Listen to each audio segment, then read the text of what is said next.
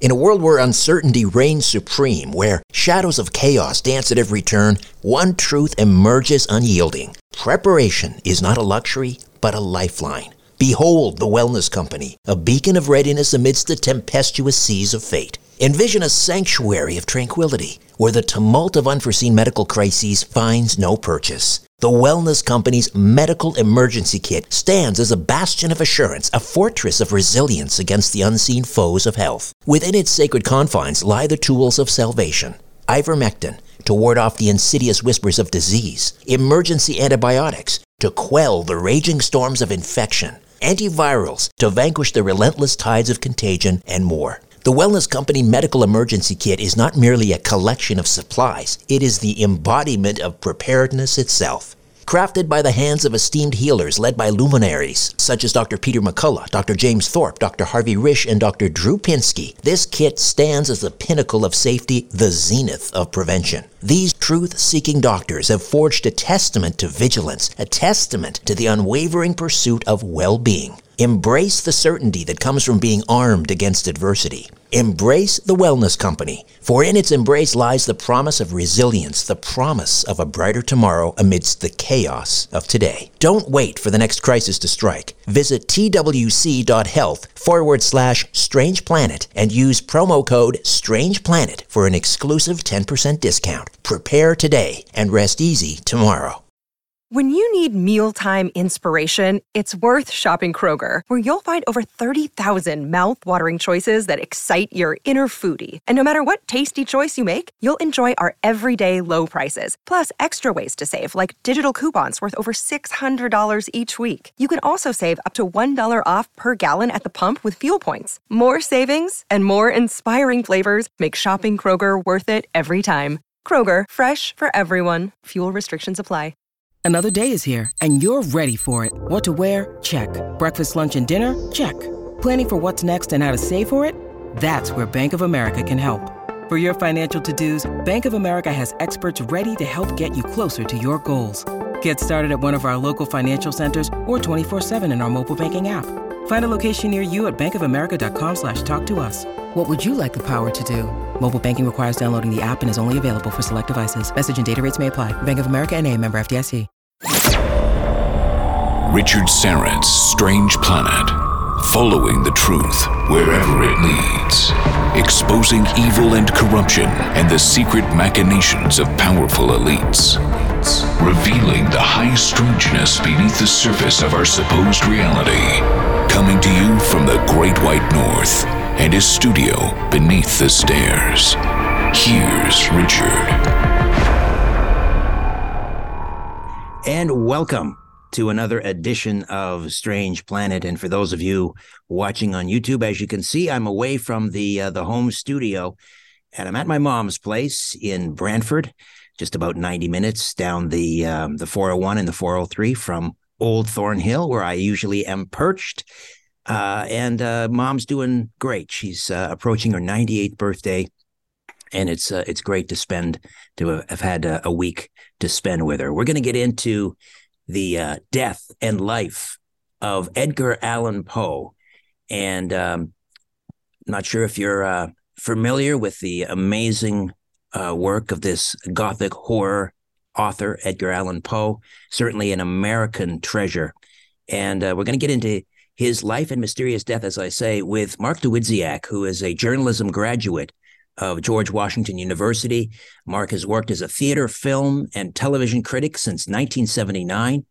He started his journalism career in the Washington, D.C. Bureau of Knight Ridder newspapers and the Associated Press. He's been the television critic for The Plain Dealer in Cleveland, Ohio, since the late 90s, is a member of the Television Critics Association Board of Directors for 5 years, and he has won 5 Cleveland Press Club Awards for entertainment writing, as well as a Society of Professional Journalists Award for coverage of a variety of different issues. And he's the author of The Night Stalker Companion and Everything I Needed to Know I Learned in the Twilight Zone. And his latest is, as I say, A Mystery of Mysteries, The Death and Life of Edgar Allan Poe. Mark, welcome back to Strange Planet. How are you? It's good to be back. I'm good. How can I be bad? And we're talking about Edgar Allan Poe. So how can we possibly be bad? So just if you could give us your impressions about Poe's importance in the literary field and the mark that he left on the Gothic horror genre in American literature. Well, it's not only the mark that he's left; it's how we define it. I think people are always kind of surprised to find out that Edgar Allan Poe's collected works runs to beyond 17 volumes. When they collected Poe's works in the early 1900s, there was 17 volumes of work, and we've discovered quite a bit since then. And about this much of it is what we would call today Gothic or horror. About that much of it is it's just that it is so resonant, and he was so good at it that it has overshadowed everything else he did. So we branded Poe. Branding is it's a 20th century American conceit where we brand a writer or an actor or a director. Well, Hitchcock made thrillers, or John Ford made westerns, or Stephen King is a horror writer. We kind of did that with Poe. Was we took those small group of stories and we completely defined him. And fame has been something of a double-edged sword for Poe. On the one hand, that small group of stories has kept him alive. Not only kept him alive, but has kept him probably the best read American writer around the world.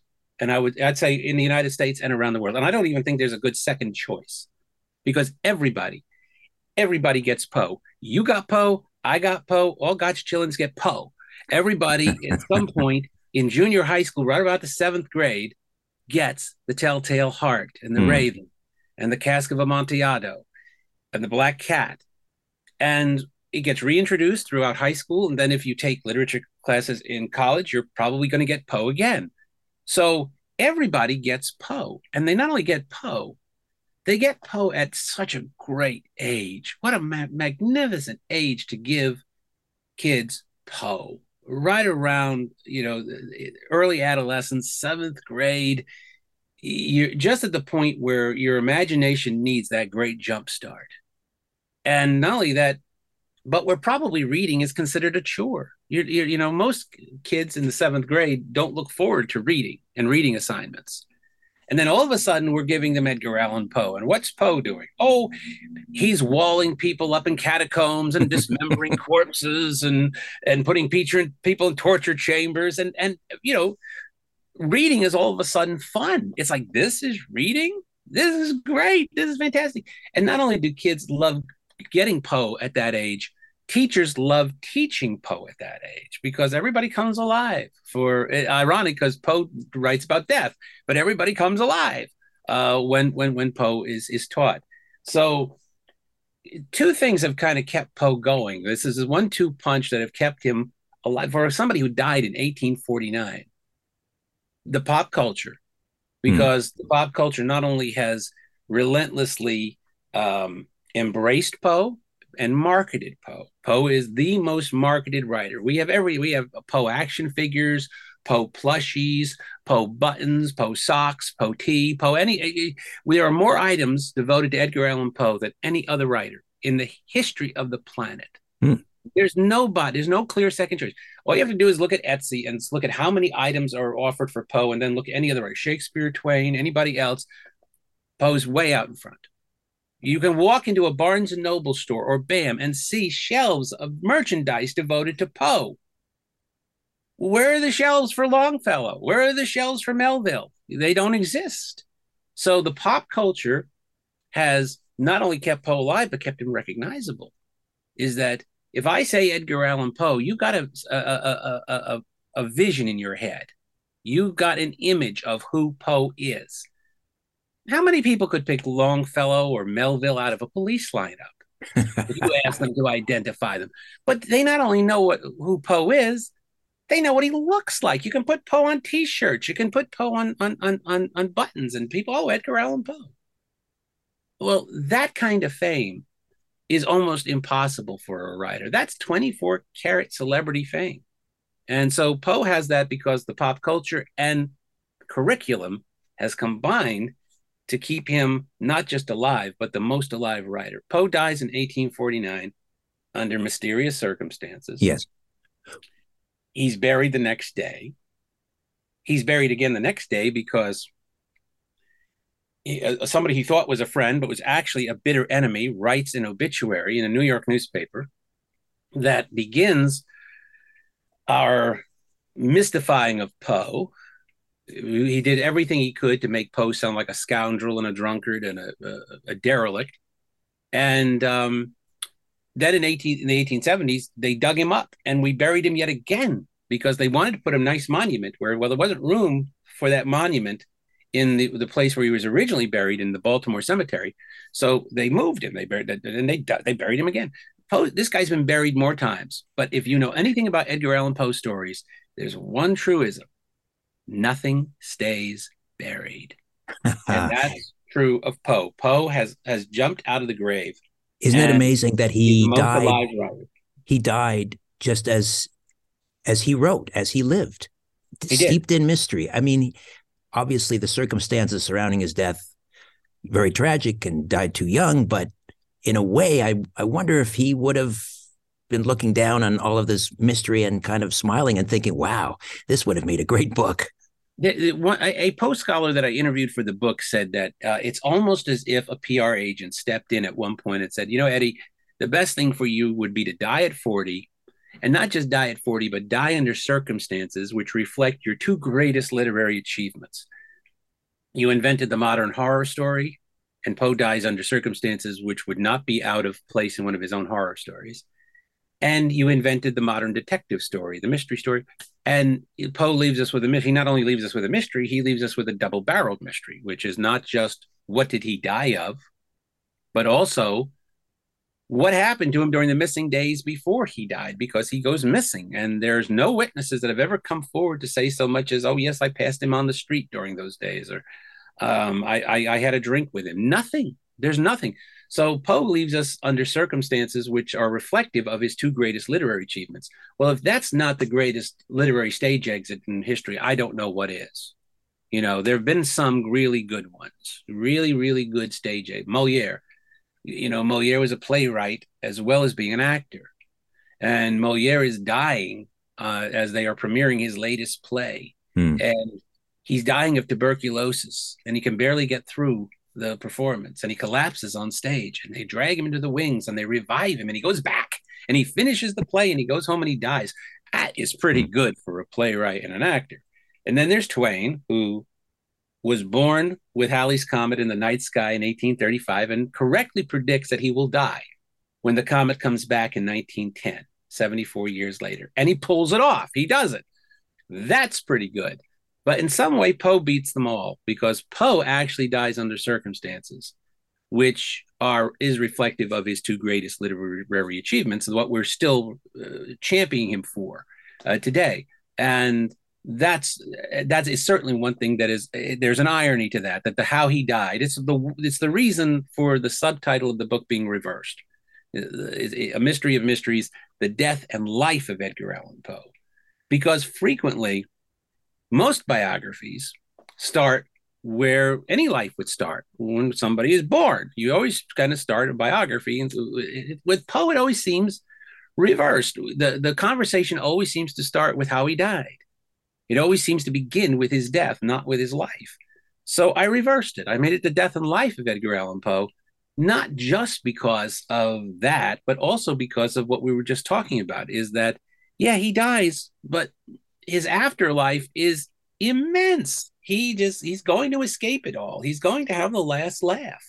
He's going to be remembered more than the people who were supposed to outlive him. All those writers who were supposed to be better than he was and greater than he was, and their fame would outshine him and outlast him. Where are they? Where are they? You mentioned, I want to get into the life, and then of course we'll get to the mysterious death. But you mentioned that basically giving birth to detective fiction and predating Sherlock Holmes. Yeah. Did Arthur Conan Doyle, did he talk about Did he give credit to Edgar Allan Poe? Was he a fan of Edgar Allan Poe? Yes, and not only gave him credit, but did so on several times. As there's the first known one is right after Sherlock Holmes became a sensation. Conan Doyle visited America, and reporters flocked to see him, and they were kind of baiting him, because they were Americans and they wanted to take, the pride of that Poe had gotten there first, and Poe had created the model for the super sleuth. Poe's detective C. Auguste Dupin is featured in 3 short stories that Poe wrote. And he is the model for not only Sherlock Holmes, but Hercule Poirot, Lord Peter Wimsey, all the sort of the super sleuths that are going to follow. The people who walk into a room, they're brighter than anybody else, and they see what nobody else sees, and therefore can solve the seemingly impossible mysteries. Well, that conceit is what Poe came up with. So the reporters kind of, figuring Conan Doyle would bristle a little bit. Didn't Poe come up with this first? And he surprised them all. Doyle basically said, yes, that's exactly right. Poe came up with it first. Everybody else is living off of what Poe did. And he repeats this so often. He does a speech on the 100th anniversary of Poe's birth in 1909. He gives a speech and he basically says, where was the mystery story before Edgar Allan Poe breathed life into it? So, yes, Doyle not only acknowledged Poe's influence, he championed Poe. He was a champion of Poe and Poe's influence, and certainly acknowledged that Poe was there first and basically came up with the role model that everybody else, I don't want to say ripped off, we'll just say vamped on after that. Stood on the shoulders of giants. Yeah. What was his childhood like? His formative years that molded him into this amazing writer? The loss is sort of a key word with Poe. Poe is born in 1809. He is the son of actors. His father is not a very good actor, but his mother is. Eliza Poe is one of the great actors on the American stage. She's beautiful. She can sing, she can dance, she can do comedy, she can do tragedy, she can do Shakespeare. And if you were an actor back then, you had to do all those things. Being an actor was a very hard life in America in the early 1800s. You were traveling from town to town. You did not do one play in a town like today for a week or 2 weeks. You did different plays every single night because the audience, the theater going audience was small, so they wanted to see something different every single night. So you had to learn a staggering number of roles, and you had to be ready to do them at any point. The dressing rooms were horrible, beyond rat-infested, dressing rooms. The hotels were not much better that they were staying in. They were traveling, and if cholera was raging, or smallpox, or yellow fever, or whatever, you were susceptible to all of it. And if you were not acting, you were expected to take tickets or tear down scenery or move scenery or whatever. So Eliza Poe she died at 24, and she died of tuberculosis. And Edgar is not yet 3 years old when she dies. Poe was born in Boston, but Eliza Poe died in Richmond, Virginia, and a city which loved her as an actress. So she dies there, and Poe is taken in by the Allen family. It's where the Allen part of his name comes part, Edgar Allan Poe. John Allen is a Richmond merchant. His wife is one of the women who took care of Eliza Poe as she was dying. And they take Edgar in. There are 3 children. The children are taken in by different families, and Edgar's taken in by the Allens. John Allen never formally adopts Edgar. He is a foster child, and he is made to feel that. He is given a very good upbringing. He's been given a good education. He is raised as a Southern aristocratic gentleman, but he is always reminded that he is an outsider and that he is the beneficiary of charity, if you will. So John Allen is a very forbidding presence, and the older Poe gets, the more they do not get along. And Allen eventually disinherits Poe completely. When John Allen dies, extraordinarily wealthy, he could have left a very little bit amount of money to Poe, and it would have been sufficient for Poe to have been comfortable for the rest of his life. John Allen leaves nothing to Edgar Allan Poe. John Allen leaves money to illegitimate children, and he doesn't leave any money to Poe. So Poe, he tries going to the University of Virginia. John Allen sends him to the University of Virginia at Charlottesville without enough money, without sufficient money. So Poe falls to gambling, and he tries alcohol for the first time. And alcohol is going to become a continuing problem throughout his life. Not the problem that most people think it is, because like everything else with Poe, there's misconceptions. And one of the misconceptions of Poe was that he was perpetually drunk. No, there was long periods of sobriety. You don't live to be 40. Write enough to fill 17 volumes of work of high quality with being inebriated all the time. So there are these long documented periods where he is sober. But one thing we pretty certain of is that Poe was allergic to alcohol. He would take one drink, and he never savored a drink. He never sipped it. He just charged it back. And he was immediately drunk. On that much alcohol, it looked like he'd been drinking for hours. And then the recovery period was long. It wasn't just a morning hangover for Poe. It took days for him to recover from these bouts of alcohol. So Poe wasn't drinking like we think of, a perpetual drunk drinks. Poe's problem is that he takes the worst possible time to drink throughout his life. Whenever it's going to do him the most harm, you can bet that's the moment he takes a drink. And that's true in a lot of things with Poe's life. He's a lot of times his own worst enemy. He takes the worst moment to pick a fight with somebody or to alienate somebody who could do him some good. This is a theme throughout his life. But he is looking, he loses. He loses his foster mother. He loses his mother. His brother dies of tuberculosis when he's in his 20s.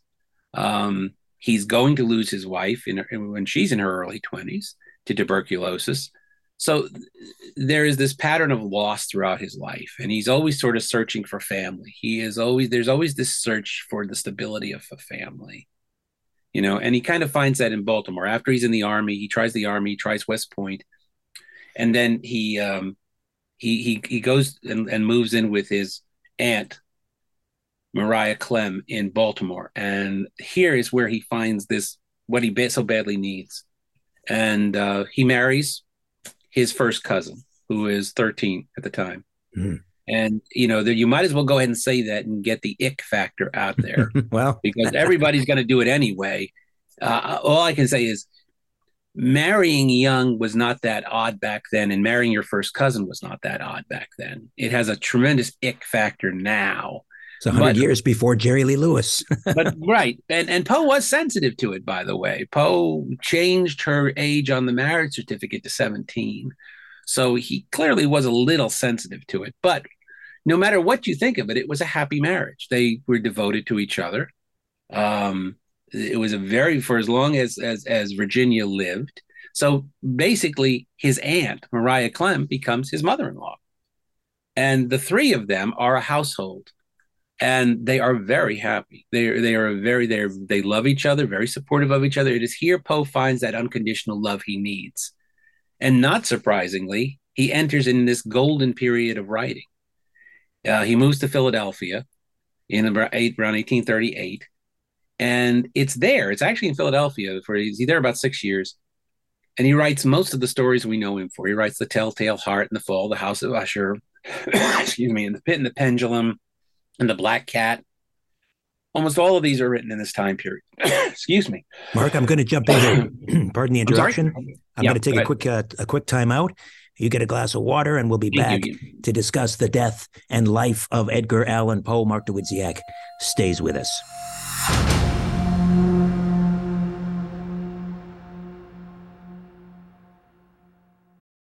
Your brain needs support, and new Ollie Brainy Chews are a delightful way to take care of your cognitive health. Made with scientifically backed ingredients like Thai ginger, L-theanine, and caffeine, Brainy Chews support healthy brain function and help you find your focus, stay chill, or get energized. Be kind to your mind and get these nootropic chews at olly.com. That's OLLY.com. These statements have not been evaluated by the Food and Drug Administration. This product is not intended to diagnose, treat, cure, or prevent any disease. It's time to redefine reality. This is Richard Syrett's Strange Planet. And we are back with Mark Dawidziak, The Death and Life of Edgar Allan Poe. How do we get a copy? It's a St. Martin's publication, so anywhere at a bookstore near you, Amazon, any online bookseller, it's readily available through just about anywhere. Yeah. All right, so let's get to the summer of 1849. Okay. Edgar Allan Poe embarks. Was it a speaking tour? It was not. It was more the dream of Poe's life was to own and edit his own magazine. This was what he really, really see. Poe was the first American writer to try to live only by writing. Most writers of that century had other jobs. They taught. They were at universities. They whatever they were. Worked in government jobs, but Poe wanted to try to live by his talent, and that was hard to do because there were no copyright laws. Poe was compensated very little for his best work because as soon as it was published, he might get paid for it right up front, but then it was stolen and duplicated up and down the eastern seaboard, and there was nothing stopping it. So Poe made very, very little money off of of what he did. One way you could make money was if you actually were the proprietor of your own magazine, and that's what Poe really always wanted. He always wanted to have his own outlet that he controlled. In that last year, he finally found a backer for what he called the stylus, his magazine, and what he was doing was he was taking a little bit of a trip down to Richmond. He was living in New York at the time, in what is now the Bronx. He was living in a small cottage there, and so he's heading really for Richmond, and he's trying to raise money for the magazine. He's trying to get subscriptions. He's trying to do interest, and if he can lecture here or there, he was a wonderful performer. He loved giving lectures. He was very good at it. He was very good at doing his own poetry and doing lectures on the poetic principle or whatever. He was a mesmerizing speaker. And so if he could lecture a couple times, and he did that summer, he would do that as well. But that was sort of another way of kicking up interest in the magazine. So he leaves for New York on his way to Richmond. He's going to stop in Philadelphia and then go on to Richmond. And the book is structured as with a dual timeline. We bounce back and forth between those last 4 months, those desperate last 4 months of his life that are going to take him to Baltimore, and his death in October. And those chapters alternate with the big chapters about the various portions of his life. And then the two timelines meet at the end. And I present my theory as to what I think Poe died of. We won't reveal that. People can read the book to find that out. But yeah, thank you. I prefer not to. Although I will say it is not a theory I insist on. I've been very, very clear about this from the beginning. When the idea of the book was actually not mine. I love Edgar Allan Poe. I've carried him throughout my entire life. I actually read him before junior high school. So I mean, I was a monster kid, what we call the monster kid. We didn't have that term back in the 60s. We just said we're horror fans, but now we call people who watched Universal horror movies and 50 science fiction movies and The Twilight Zone and The Outer Limb. We now say, oh, you were a monster kid. And so, yeah, I was. I have all 13 of my Aurora Monster models right over here. I'm envious, Mark. I'm envious. My childhood. And so I knew Poe. I knew and loved Poe, even before junior high school. But I never really thought of myself as a candidate to write his biography. And it was an editor at St. Martin's who suggested it. But I think he also was thinking about a book that would solve definitively the mystery of how Poe died. and sort of one of those books that arrive every 2 years, purporting to finally solve the case of who Jack the Ripper is. We get that book every 2 years without fail, it seems. So, I said to this editor at the time, I said, like, whoa. You do understand this is a cold case. There was no autopsy. And had there been an autopsy, it would have been worthless because they didn't really know how to do autopsies in the 1800s. It was the Civil War was the defining moment for the art of the autopsy because we got very good at cutting up bodies and dissecting them. So if Poe had died, 20, 30 years later, he would have had a very good autopsy probably, but he had no autopsy, no death certificate, no surviving soft tissue that can be subjected to any forensic tests, no reliable witnesses. All of the witnesses to Poe's death are not only unreliable, they contradict each other and sometimes themselves. Even the attending physician leaves behind 3 accounts of Poe's death. He actually changes the time of death between accounts. And in one point, he also changes Poe's last words. So this guy is the one guy we need to be completely reliable in his observational skills is totally unreliable. So I said, if that's the kind of book you want, you better go find yourself another lunatic because, this one's driving away. And I said, but I'll tell you what I will do. I will write a book about how Edgar Allan Poe lived, the mystery of his life, because how he lived fascinates me more than how he died. And I will examine his life through the prism of that mystery. And if I can come up with what I think is a compelling theory as to how he died, I will present it. And if I can disprove certain theories along the way, because we're up to about 25 theories as to how Poe died, I will do that. I said, but what I will not do is I will not claim that it can be definitively proved. I can build a very good circumstantial case, but I am not going to go so far as to say there is definitive proof for this. That would be irresponsible. And I will not. Well, they were happy with that. They said, that's good. That's fine. We'll take it according to those rules. And that's precisely what I did. I think I came up with a cause that makes sense. I think I've come up with a way that Poe died that makes a very compelling case.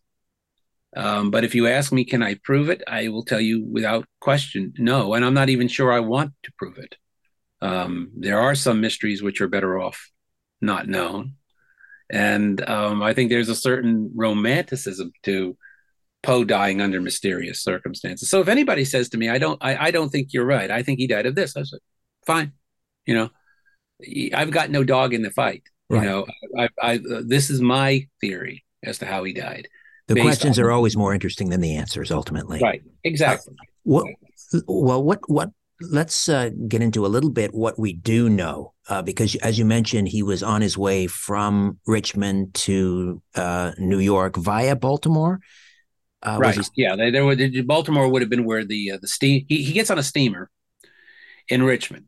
That's where his last seen. Some friends take him off to the docks in Richmond. He gets on the steamer, and that's it. That's like a curtain coming down at that point, because at that point, until he is found a few days later, insensible, wearing clothes that were not his own, in front of a polling place in Baltimore, there is not one person who has ever stepped forward to say, yeah, I had a conversation with him on the steamer at the railing, or I passed him on the street in Baltimore, or nothing. You would think, well, at least one or two people might have come forward after Poe's death to say, yes, I was there, I saw this, or I saw that. There's nothing. Those days are completely shielded from our view. So we don't even know what condition Poe was in when he left Richmond. Didn't he stop in Richmond before he got on the ferry to see a doctor for a fever, or is that apocryphal? No, he didn't. That's kind of the funny thing is he goes to see the woman who he had an understanding. They might have been formally engaged, or had an understanding. We're not really sure whether they were formally engaged, but this was actually a childhood sweetheart from that he had gotten back in touch with, Elmira Royster Shelton. And they clearly had an understanding, and he probably was going to end up marrying her. He goes to see her the night before he's going to leave. And she said Poe looked feverish. His pulse was racing. She thought he looked so badly, she thought he wasn't going to get on the steamer. He would be in no condition to make the trip. So when Poe left her house, he left her with the impression that he was a very sick man. Now, he immediately leaves the house of Elmira and he goes to see the doctor you're talking about, Dr. Carter. And he stays with Dr. Carter. He reads some of the magazines, and Dr. Carter, they talk pleasantly. He mistakenly takes Dr. Carter's sword cane with him when he goes. And he says he's going to meet friends for dinner. Dr. Carter he leaves behind a full account of this. And remember, he's a doctor. He makes no mention of Poe looking sick, acting sick, no fever, nothing. It's a perfect. So within the few minutes it takes Poe to go from Elmira Royster Shelton's house to Dr. Carter's house, you get two completely different descriptions of Poe's general health. He then has dinner with friends. He says to Dr. Carter, I'm going to go have dinner with friends. He does. And he has a good time with his friends. And they see him off and they don't mention that he looks sick or ill. This is the kind of wildly contradictory evidence that always surrounds Poe's last days. Which evidence do we put our stock in? Do we put it in the hands of a doctor who was with him and doesn't comment on whether Poe looks ill or not? You would think he would. If Poe was looking as ill as Elmira said he looked, you would think a medical doctor would have commented on it. Elmira is so sure he's not going to make the trip. She goes to his boarding house the next day. Sure, he's going to be there. And he only to learn, no, he left. He's gone. He got on the steamer. So this is the type of thing you always have to take account into Poe. You have to weigh the evidence very, very carefully with Poe and say, here's what this person says, but look, you've got witnesses here and here, and they say this. You can't be selective about your witnesses. You have to present all of it and say, okay, this is what the record is. I'm not trying to build a case for one for the other. I am trying to tell you exactly what happened. Even the great Poirot, I think, would have been stumped by this case. We'll take another time out. Back with more of my conversation with Mark Dawidziak as we discuss the mysterious death and life of Edgar Allan Poe.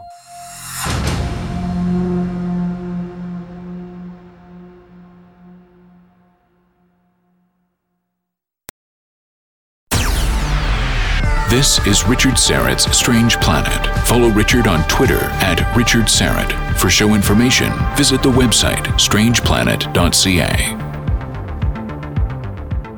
Mark Dawidziak is with us, and we are talking about Edgar Allan Poe, A Mystery of Mysteries, the death and life of Edgar Allan Poe.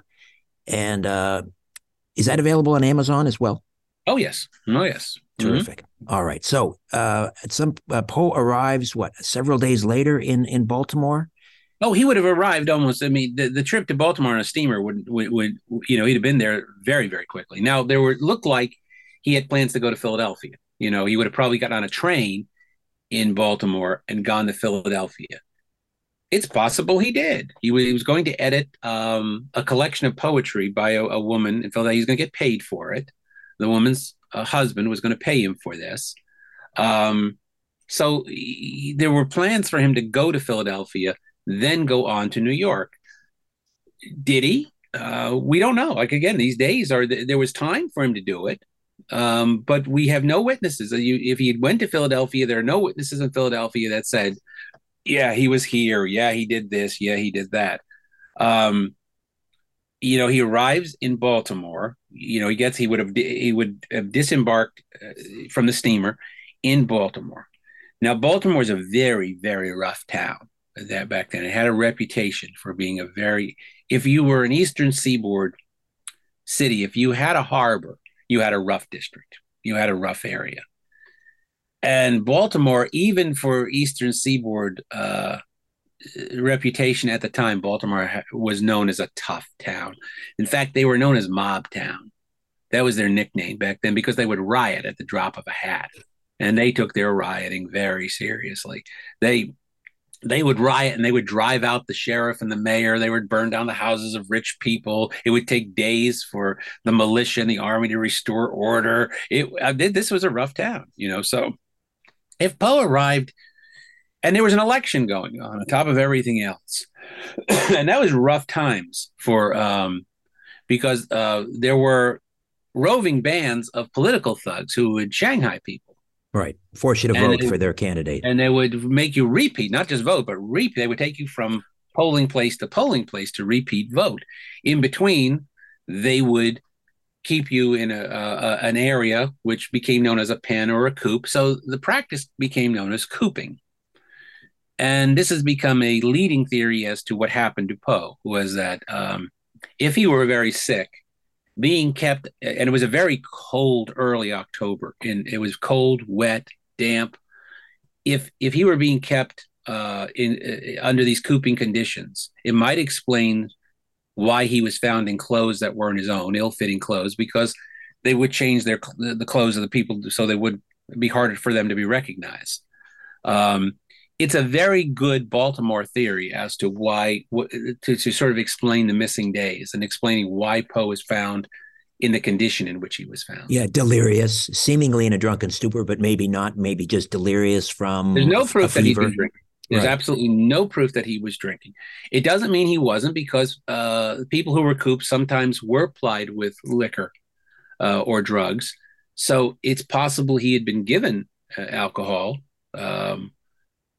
But we don't know. Again, it's not, nobody took a blood alcohol test. Nobody tested his, that all comes from the fact that, Poe had bouts of drinking. So people assumed, aha, here he is insensible, in this state. He must have been drinking. And, a doctor that he knows, Dr. Snodgrass, is sent for when he is taken inside the polling place, which was a tavern inn. So they take him inside, and this Dr. Snodgrass, who's an old friend, arrives, and he assumes Poe's been drinking. And he later goes on the lecture circuit as, guess what? A temperance speaker. He's an advocate of temperance. So it's to his best wishes in many ways for Poe to have died of drink. He can make Poe a cautionary tale and say, see, this is what killed the great Edgar Allan Poe. Don't drink, Well, the attending physician is just as sure Poe wasn't drinking. The attending physician said, no, Poe had not been drinking. There were also tests done on Poe's hair. There were snips of Poe's hair cut at the point of death. That was very common back then. People would take snips of hair as a souvenir, and they would send it to loved ones and things like that. There were many snips, and they survived, and the hair can be tested. It's one of the few things that survive of Poe that can be tested. And one of the things that can be tested is what shows up is what you consumed, what you ate, what your diet was like. We can tell all that from your hair for hair analysis. And the hair analysis, Poe took a temperance pledge when he was in Richmond. And it seems to bear out that he kept the pledge, that he had not been drinking during those last few weeks.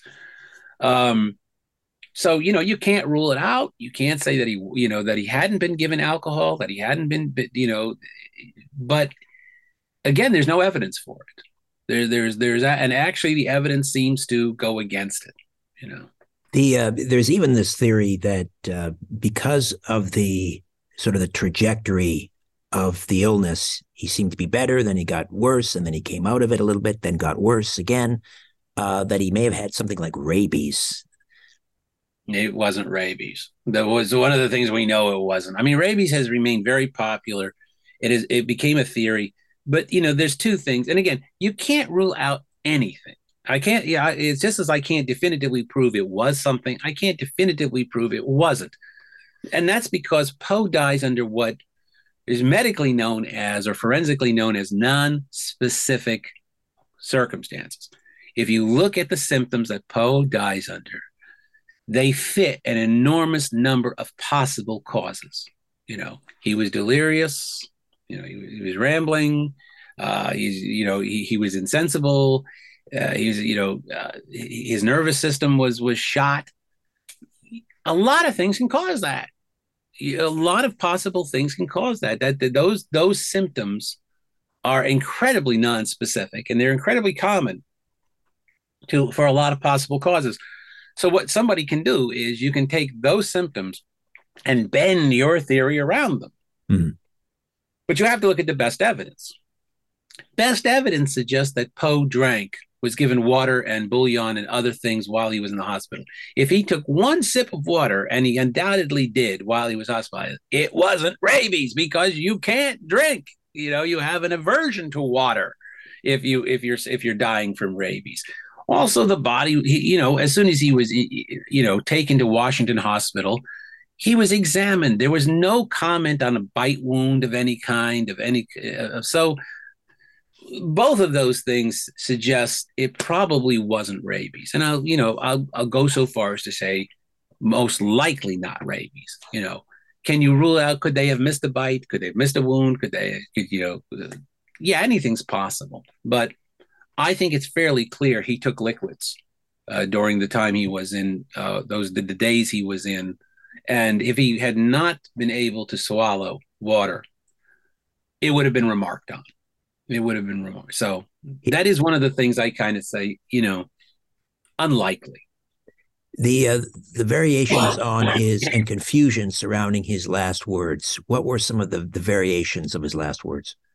Oh, they're all melodramatic and terrible. They're words that Poe himself would hate. The most common one is, God have pity on my poor soul, or some such thing. It's this melodramatic claptrap. I'm sure Poe himself would have been embarrassed to have been suggested that these were his last words. And this all comes from Dr. John Moran, who was the attending physician. He'd only been a doctor for a few years. How much he was actually in attendance is not, we only have his word for those last days. And then we have his three accounts. And if you compare the three accounts, they have nothing to do with each other. The only thing that they have is that there's somebody who's dying named Edgar Allan Poe, and he eventually dies. That's about the only thing they have in common. Everything else he changes. And he famously says in one account that Poe yelled out the name Reynolds. And this has sent, decades of Poe scholars and fans searching for the identity of who Reynolds was. Who was he crying out for? And this, was it this explorer that he'd written about many years earlier? Was it some kind of election worker? Who was Reynolds? What if he didn't say it at all? What if this was just an invention of this doctor who later fancied himself a writer and started to write, and his writing is incredibly Victorian, heightened melodrama. That's just the type of thing maybe you'd put into something that, is a dramatic flair. Because in the second account, that detail disappears completely. If that is such a big detail and a distinctive detail that he yelled Reynolds for hours, shouldn't it make it into the second account? That's pretty big. No mention of this in the second account, but there is a name Reynolds, and now it's a family that came to visit him. It had the name Reynolds. And then in the third account, the family comes to visit him, but the family's no longer named Reynolds. They're now given another name. So the doctor's evidence, again, is you have to take almost everything that he says, that he left behind, with a certain amount of skepticism. And again, somebody who would actually change the time of death. At one point he changes the time of death to midnight. Oh, wouldn't it be great to have Poe die at midnight? That's better, So he changes the time of death. This is what you're dealing with. This is when I say you have unreliable witnesses. Poe was one of the great things that Poe created as a short story writer was the unreliable narrator. We read Poe, and is the narrator actually telling us the truth? How much can we trust of what this narrator is saying? Well, Poe's life is just a mess of unreliable witnesses, and that's true of his death, but it's true of his life too, so You have to take an awful lot. There's an awful lot about Poe we'll never know, and that's true of his life as much as it's true of his death. All right. Well, we're going to have to leave it right there, and we're going to invite people to unravel the mystery and read A Mystery of Mysteries: The Death and Life of Edgar Allan Poe. Mark Dawidziak. We just barely scratched the surface, and that's on purpose. That's on purpose. We want people to be sufficiently tantalized to read the book. Again, the St. Martin's Press is the publisher, and it's available at Amazon. Mark, great to meet you, or speak with you, or rather, again, this is our second time around. Thank you so much for this. Oh, thank you. I've enjoyed it greatly. A new Richard Syrett's Strange Planet drops every Monday, Wednesday, and Friday.